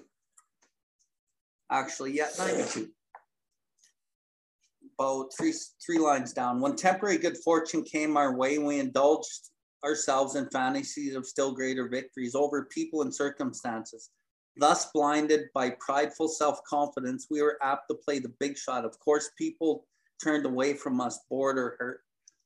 And this is another defect that I really had to deal with, even in recovery, in many respects. One that really comes to mind is, you know, I really had big shotism, and I still have it. I just played pool on the weekend with some people at this conference. And right away, I was like, you know, I made a couple really cool shots. I haven't played pool in a while. And then my fucking big shotism came out and I started being like, fucking beat that. Right. But I learned my lesson in this. And, you know, I'm pretty good at pool, and I can run a table fucking all night long.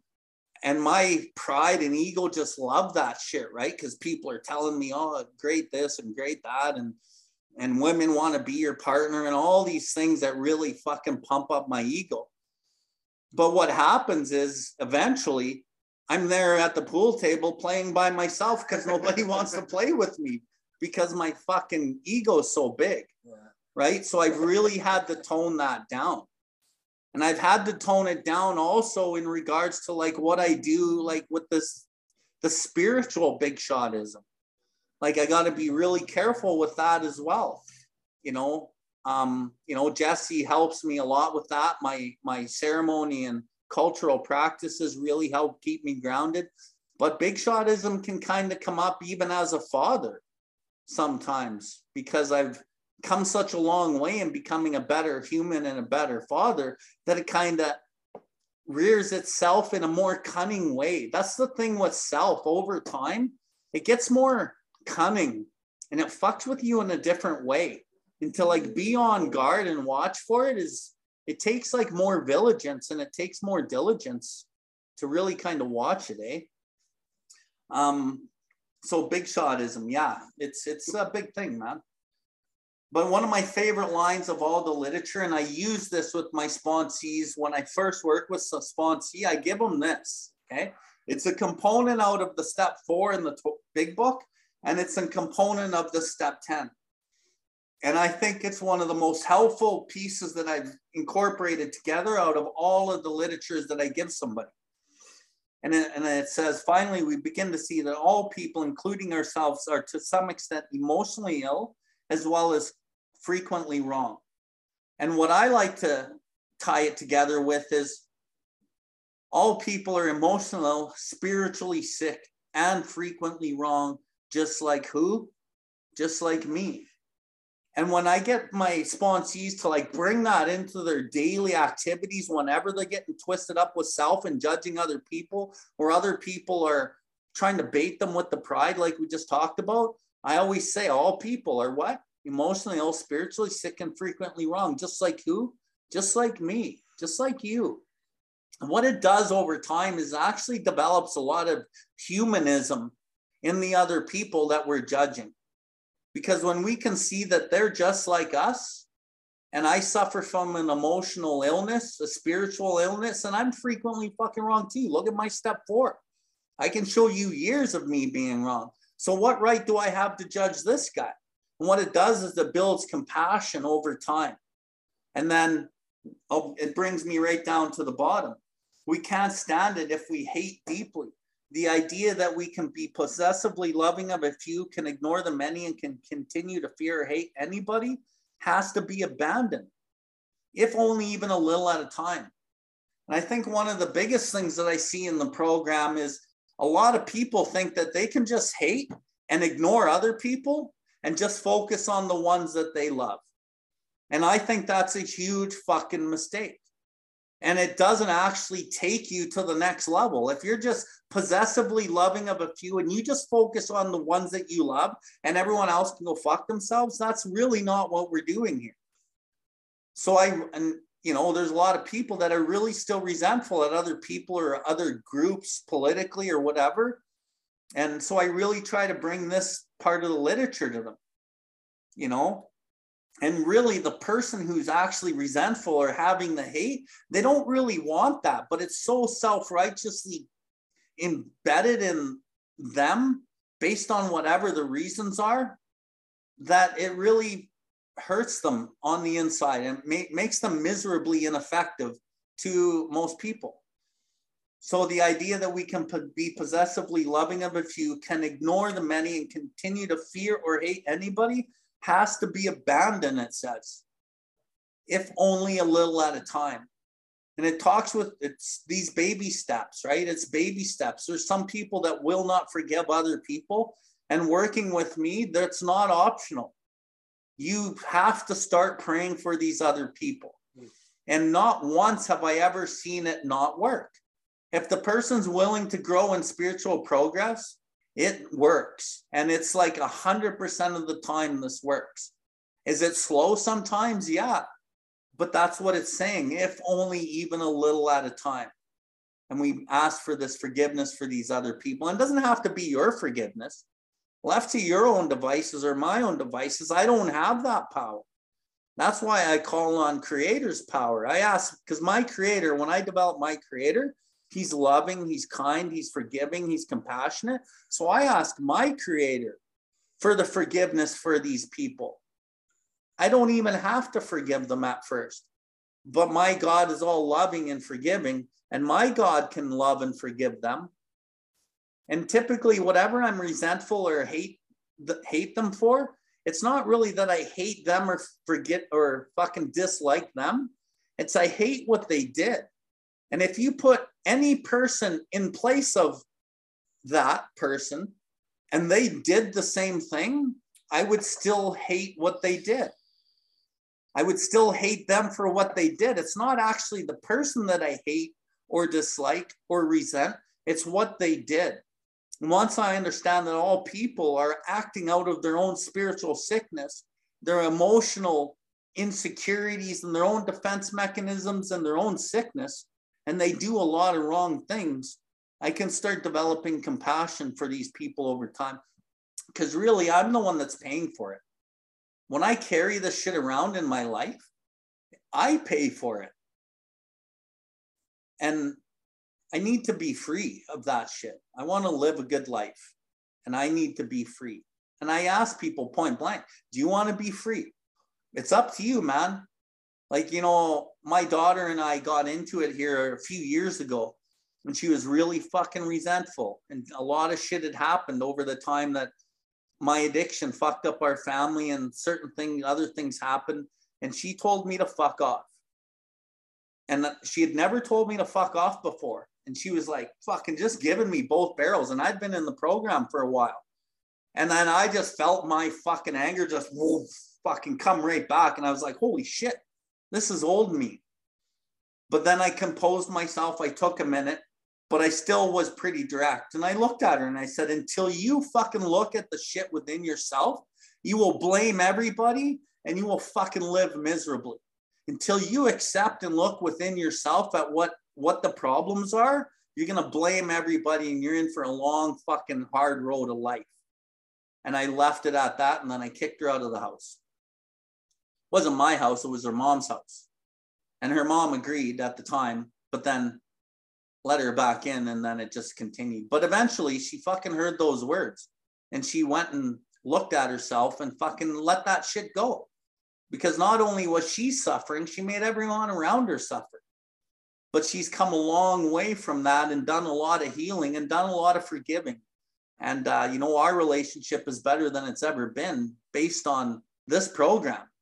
Her working her program, because she works this program now. She just got a new sponsor. My other daughter asked me to sponsor her today. I don't know if I'm going to or not. But they see the benefits of this, and the ripple effect of this is far beyond wherever I will be able to see. It's an amazing journey. We can try to stop making unreasonable demands upon those we love, or anybody for that matter. Like putting these unreasonable demands upon people. Like I said to somebody today, don't ever say yes for sure, and don't ever say never. Like my daughter said, oh, I promise I'm going to come to the big book study tonight. Like she told me she was promised she was coming tonight. And I said, don't promise me. There's no sense in promising, because when you promise yourself and you don't live up to it based on something happening in life where you forget, you just create shame in yourself. And if I just held her that promise, I could fucking shame her and put these unreasonable demands upon her. But we put a lot of these unreasonable demands upon ourselves. And then eventually we create shame, and it's actually based in self. Don't ever say for sure and never say never.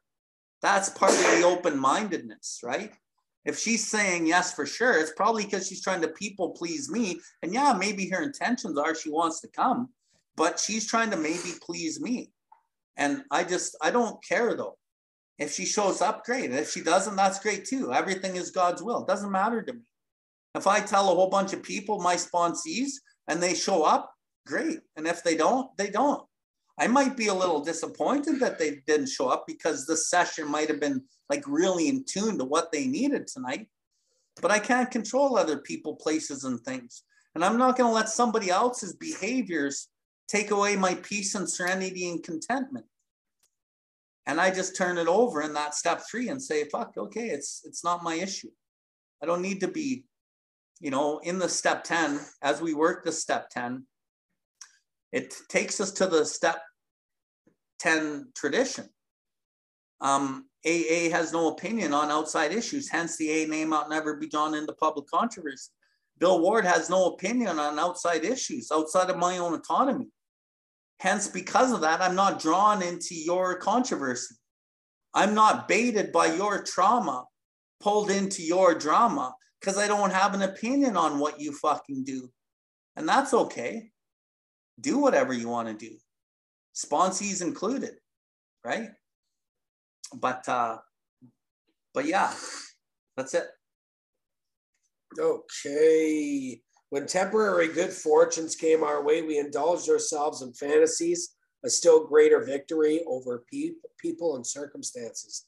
Thus, blinded by prideful self-confidence, we were apt to play the big shot. So, yeah, I mean, if temporary good fortunes came my way, I would indulge myself. And if shit hit the fan, I would indulge myself. Regardless, there's indulgence going on. Not much is fucking for sure. Always being blinded by unwarranted pride, right? My whole life. And then, like we've discussed this before, but, by this process, by this power, I live the life I live today. And from time to time, pride will wake up and will justify accesses, will justify conduct.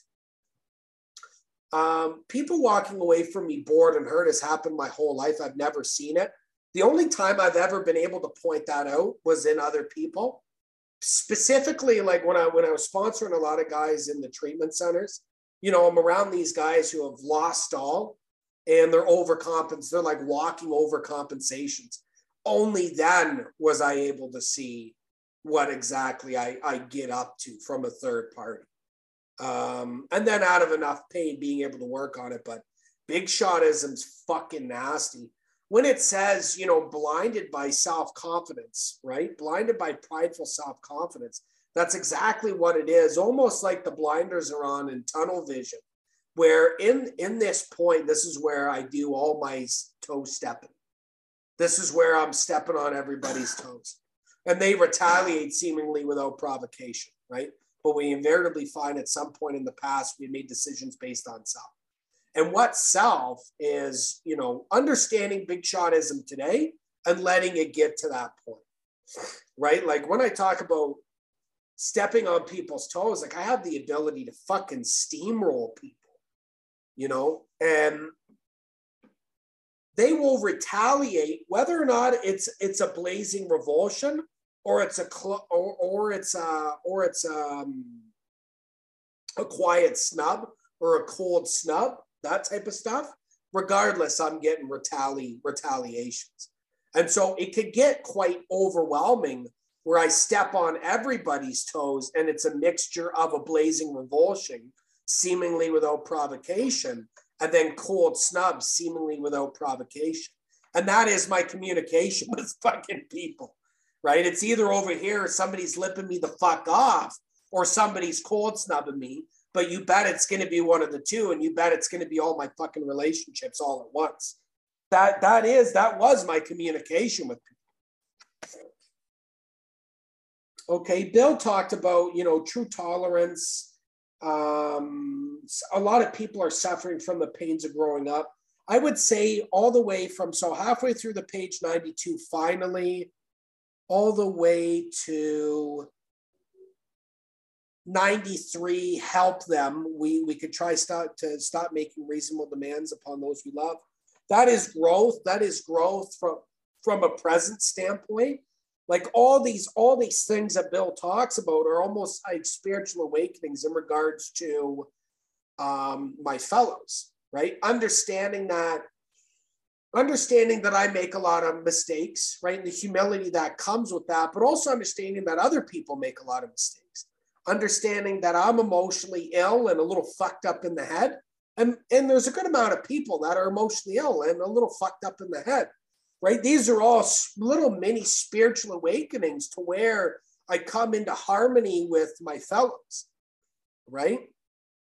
With those we dislike, we could begin to practice justice, courtesy, perhaps going out of my way to understand and help them. So what halts everything I've just said is being possessively loving of a few, being ignorant to most people. As long as you don't come into my little bubble and fuck me around, then I pay no attention to you, and then fear or hating the rest.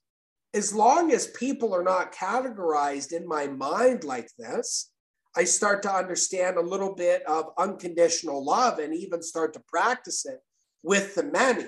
It will follow and be more balanced with the people that I'm possessively loving of and the people that I fear or hate. My experience is if I do practice that unconditional love with the many, then it does trickle and bleed over.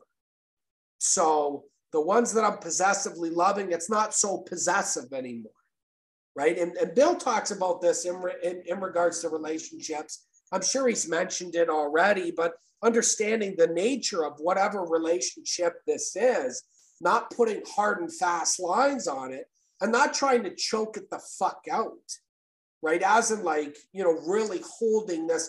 But I have no idea where this fucking relationship's going to go.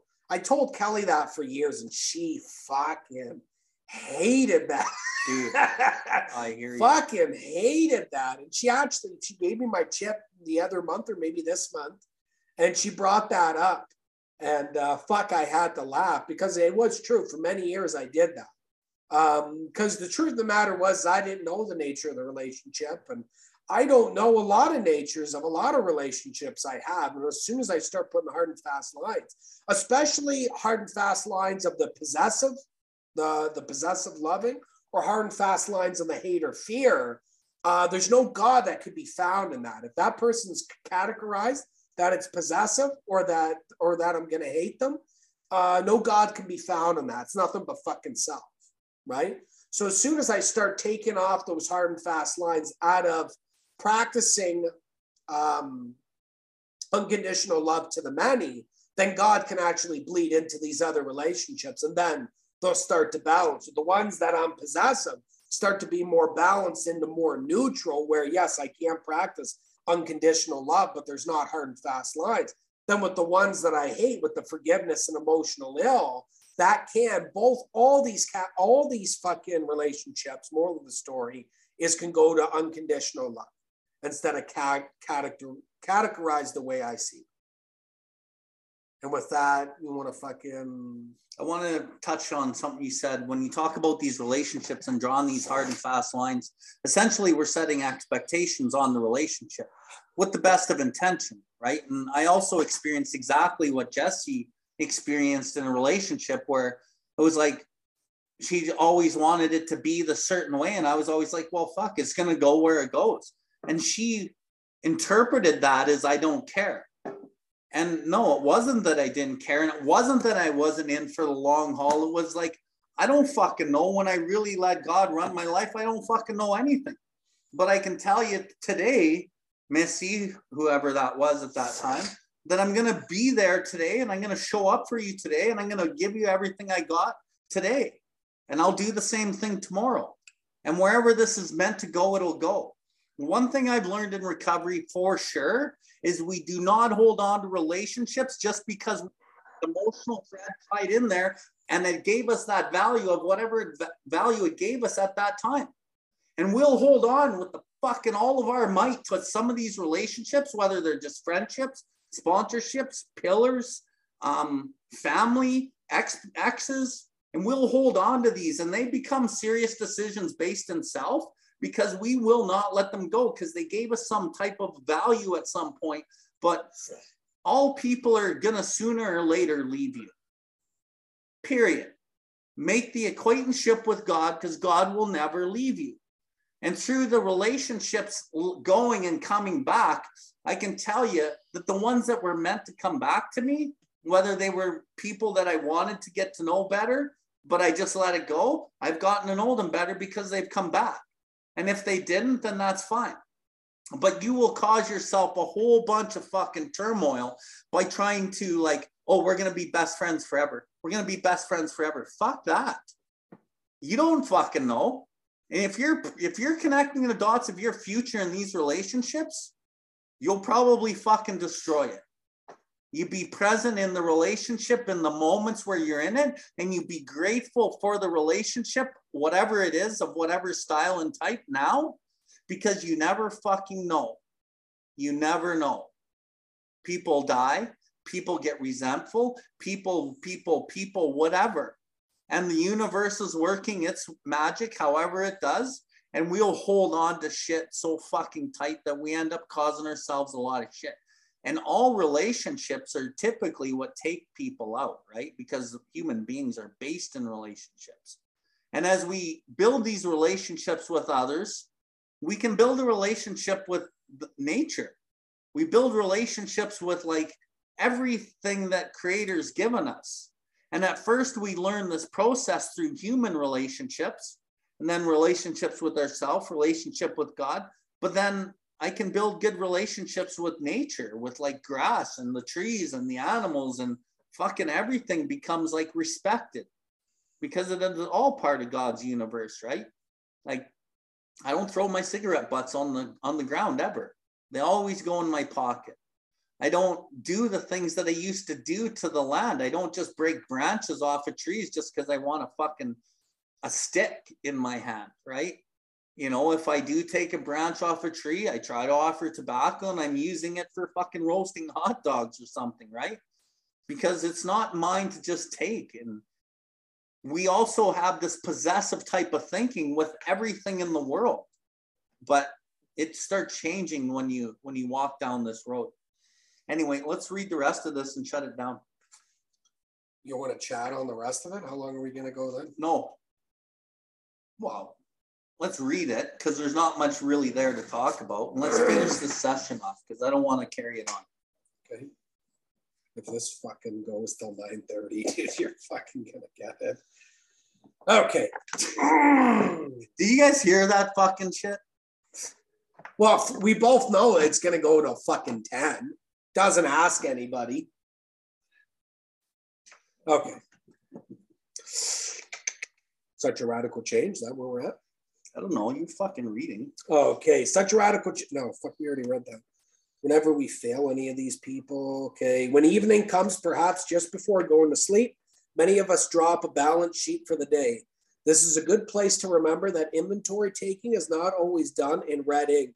It is a poor day indeed when we haven't done something right. As a matter of fact, the waking hours are usually well filled with something, with things that are constructive. Good intentions, good thoughts, and good acts are there for us to see. Even when we tried hard and failed, we may chalk that up in one of the greatest credits of all. Under these conditions, the pains of failure are converted into assets. Out of them, we receive the stimulation we need to go forward. Someone who knew what he was talking about once remarked that pain was the touchstone of all spiritual progress. How heartily we AAs can agree with him. For we know that pains of drinking had to come before sobriety and emotional turmoil before serenity. As we glance down the debt side of the day's ledger, we should carefully examine our motives in each thought or act that appears to be wrong. Most cases, our motives won't be hard to see and understand. When prideful, angry, jealous, or fearful, we acted accordingly, and that was that, period. Here we need only recognize that we act or that we did act or think badly, try to visualize how we might have done better, and resolve with God's help to carry these lessons over into tomorrow, making, of course, any amends still neglected. But in other instances, only the closest scrutiny will reveal what our true motives were. There are cases where our ancient enemy rationalization has stepped in and has justified conduct which was really wrong. The temptation here is to imagine that we had good motives and reasons when we really didn't. We constructively criticize someone who needed it when a real motive was to win a useless argument, or the person concerned not being present. We thought we were really helping others to understand him, when in actuality our true motive was to feel superior by pulling them down. We sometimes hurt those we love because they needed to be taught a lesson when we really wanted to punish.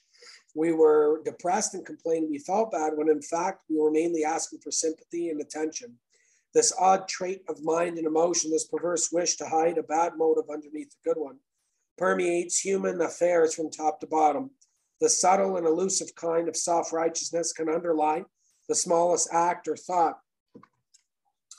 Learning daily to spot, admit, and correct these flaws is the essence of character building and good living.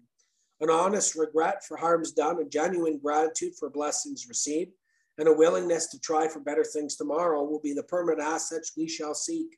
Having so considered our day, not omitting to take due note of things well done, and having searched our hearts with neither fear nor favor, we can truly thank God for the blessings we have received and sleep in good conscience. Okay, so I'm not going to spend a lot of time here, but I'm going to go to page 94. It talks about the pains of drinking had to come before sobriety and emotional turmoil before serenity. So that's really important, okay?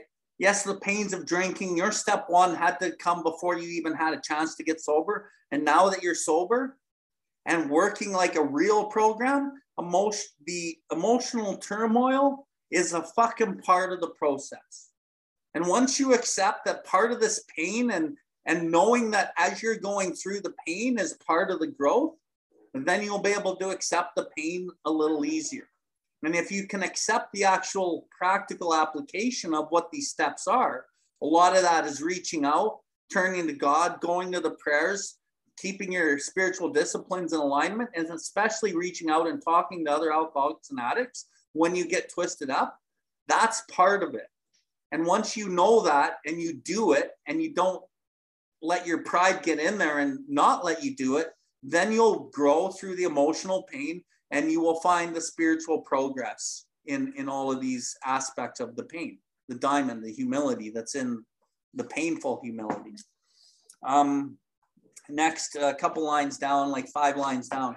Here we need only recognize that we did act or think badly. We try to visualize how we might have done better.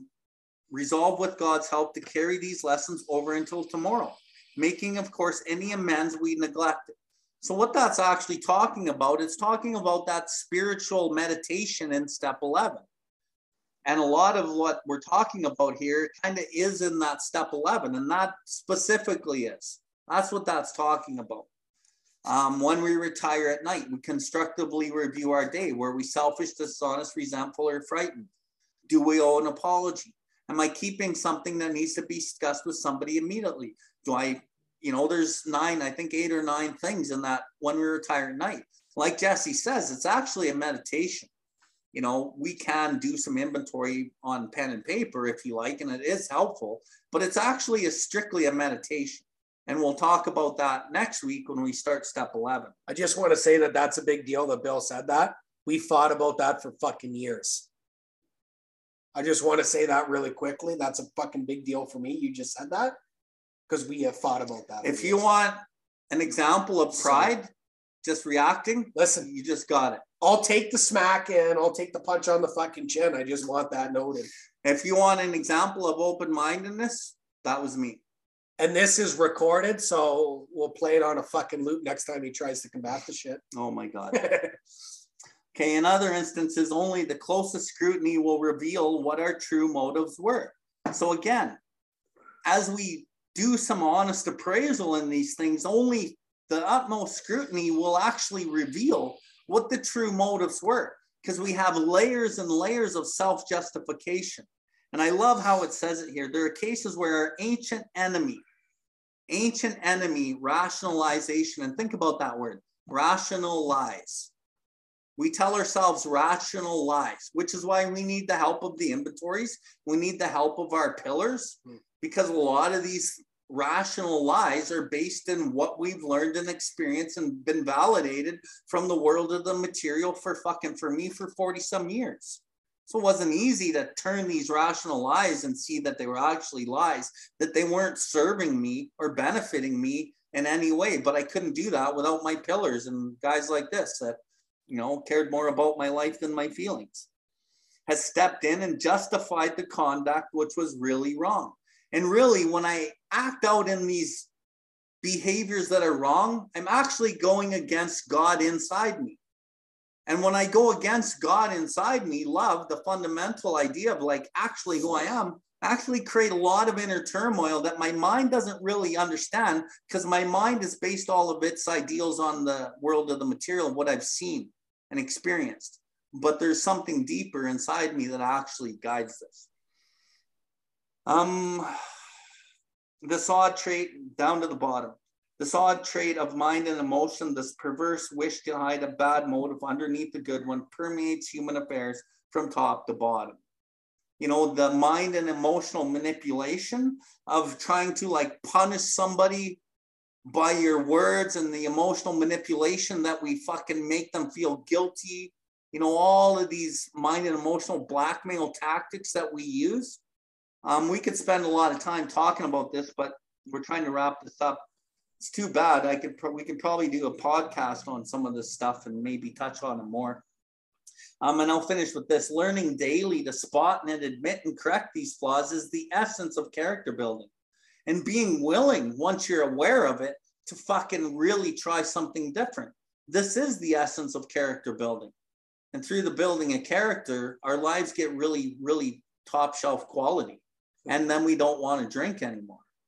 And through the building of character, we attract the higher water level character in other people. And kind of not to say that I'm better than anyone else, but like I said earlier, I'm just most of the people that I interact with, they're not really working in that pride and shit. So I don't experience a lot of people baiting me with their pride, because I don't know. I'm just fuck, most of my friends and the people I interact with are on a different plane, and they're trying this life well, and they fucking do what I'm doing. So it's really cool, because I don't run into a lot of this shit, but I used to run into it. That was my life. That's it. Okay, just to sum up, we chatted about the red ink, and so moral inventory step 4 is all done in red ink without exception. Step 10, they're talking about a nightly inventory. Big Book doesn't talk about this. You could add that in. You can put the assets and liabilities, but let's not get the two confused. One is meant solely for red ink, only moral inventory. Step 10, you could do a little bit of fucking assets to your liabilities. Pain was the touchstone of all spiritual progress. Pain's drinking had to come before sobriety, naturally. Emotional turmoil before serenity. So regardless, pain is a necessary part of the process. If you want spiritual growth, there's going to be pain in there. If you want character building, there's going to be pain in there. Right? But what will happen is that you will begin to fear pain less and desire humility more than ever. Okay. I love this piece. When prideful, angry, jealous, anxious, or fearful, we acted accordingly, and that was that. That's it. So when you are going over the day and you fucked up the day and you screwed up a couple of things, you were resentful, and then you were fearful, and then you were anxious. You acted accordingly, and that is that, period. It's fucking over now. And now what you're going to do, try to visualize how we might have done better and resolve with God's help to carry these lessons over into tomorrow. One of the biggest things about why you're going to review your step 10s and whether or not you packed into the stream of life. You are reviewing that for the sole purpose of carrying those lessons into tomorrow. Right? This isn't the process of pulling out the whip and giving yourself 40 lashes and feeling remorseful and getting more involved in self. Right? If that's what you're doing, well, then God is nowhere to be found in that. Right? The Spirit's nowhere to be found in that. So you fucked up your day. You were resentful, whatever the case. You acted accordingly. That was that. Now you're going to try and carry those visions into tomorrow. What I like about this piece, I'm just going to kind of say this on that, is that, we chat about the step 10 being the solution to the 6. And right here, the closest scrutiny and what Bill goes into here in the literature is very much what we've chatted about a lot in 4 and a lot in 6, mainly in 6. I mean, what he's outlining here and just giving you a little bit of a snippet, was something that we covered quite extensively. Thank you for tuning in to the UDR cast. We hope you have enjoyed this episode. The viewpoints and the opinions expressed today were solely of the individual sharing them. If you resonated with this episode, please follow us and share this link with anyone that may benefit from it. Please visit us at billward.life to see everything that we have going on. We can recover, one person, one family, one community at a time.